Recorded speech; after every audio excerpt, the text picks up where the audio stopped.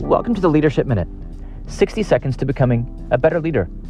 I'm your host, Kevin DeShazo of Culture Wins, a division of Giant. When it comes to this idea of pursuing greatness, it's really about thinking, what are you training for? What are you running after? Are you running after a moment, or are you running after a lifestyle? We've all seen athletes who have an incredible game.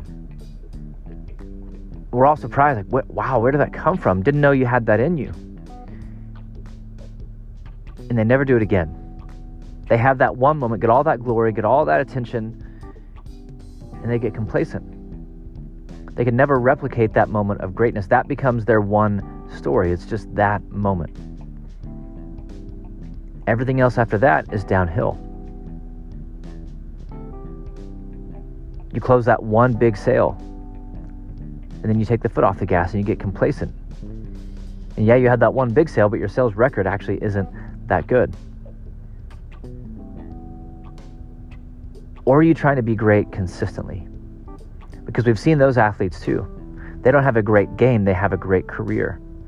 Those leaders who don't have a good season, they have a good career. They don't lead one good team, they lead a good program that shows up consistently, that performs consistently. Doesn't mean they win the title each year, but they're always in the hunt. They're always performing at a high level. Sustained greatness. And that requires a different mindset. It's not trying to get noticed once, it's trying to make a difference every day. So what are you training for? Are you training for one moment? Are you trying to get that one moment of glory?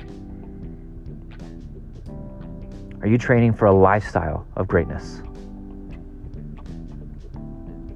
Not that hard to have one moment, but the best show up consistently. Do the work.